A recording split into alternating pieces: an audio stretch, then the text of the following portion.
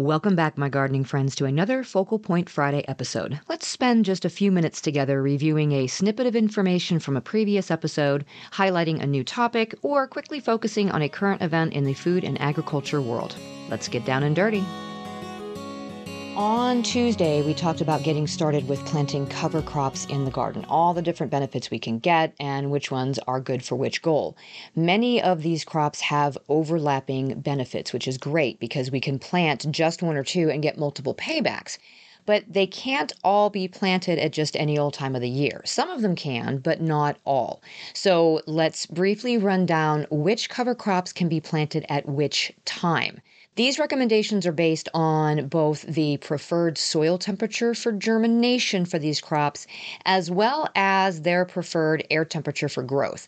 So if you are at the extreme ends of the USDA hardiness zones, you might need to make some adjustments. So zones 1 through 3, maybe even 4, and zones 11 through 13, definitely, you need to pay attention to the temperatures more so than everybody else. For the rest of us, these can just kind of be generalized by saying spring, summer, or fall. But you know me, I like to be accurate, so I like to go by soil temperature anyway for best results. So I'm going to give you that specific information. I'm in zone 6A, quite literally smack dab in the middle of the chart. So sort of consider me middle ground and then adjust accordingly. So let's start with early spring.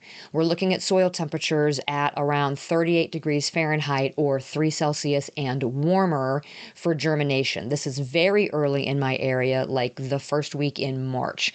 These are crops like barley, winter rye as a cover crop only, not for grain, and oats.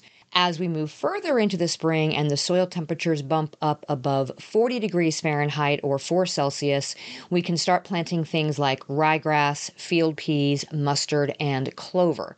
So if you're trying for an oat peas mix, this is when you want to plant that blend when it's warm enough for the peas. The oats can tolerate it a little bit colder, but the peas cannot. And then as the soil gets above 45 Fahrenheit or 7 Celsius, now we can start planting summer alfalfa and those daikon radishes. Buckwheat can start being planted in the late spring once the soil temperatures get above 50 degrees Fahrenheit or 10 Celsius. You want to be sure, though, that all threat of frost has passed before planting buckwheat because it is not at all frost tolerant. So even if your soil temperatures have warmed up, if you have a late frost, you'll lose that crop. I generally reserve buckwheat for the summer because it doesn't mind the heat. In fact, it does pretty well here in our sometimes intolerable heat. You can also start planting chickpeas or garbanzos as a cover crop at this time too, and they are frost tolerant. And then once we're fully into late spring or early summer and the soil temperatures are above 60 Fahrenheit or 16 Celsius, we can plant hairy vetch. This and New Zealand white clover are the two slowest growing of the cover crops. Great for using as a living mulch under crops, which works well if you plant it in the spring and then just transplant your taller crops into it and leaving the vetch or the clover in place. As we move through the season, some of these tolerate warmer air temperatures than others. Cover crops that are suitable through the late summer are buckwheat, summer alfalfa, barley, and those daikon radishes again. And then once we move into the fall, if you're looking to what you can plant now, you can plant peas and oats again as a cover crop.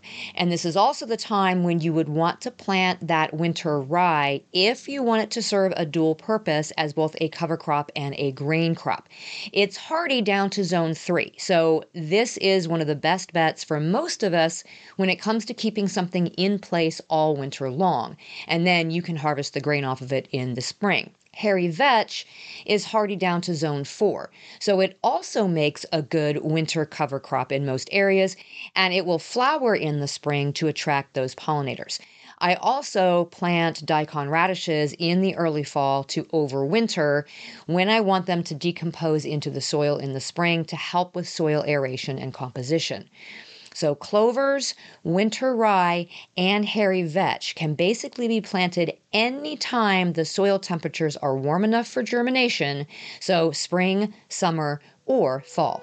Thanks for joining me on this Focal Point Friday. I'll be back again on Tuesday for another regular episode of the Just Grow Something podcast. So until next time, my gardening friends, keep on cultivating that dream garden, and we'll talk again soon.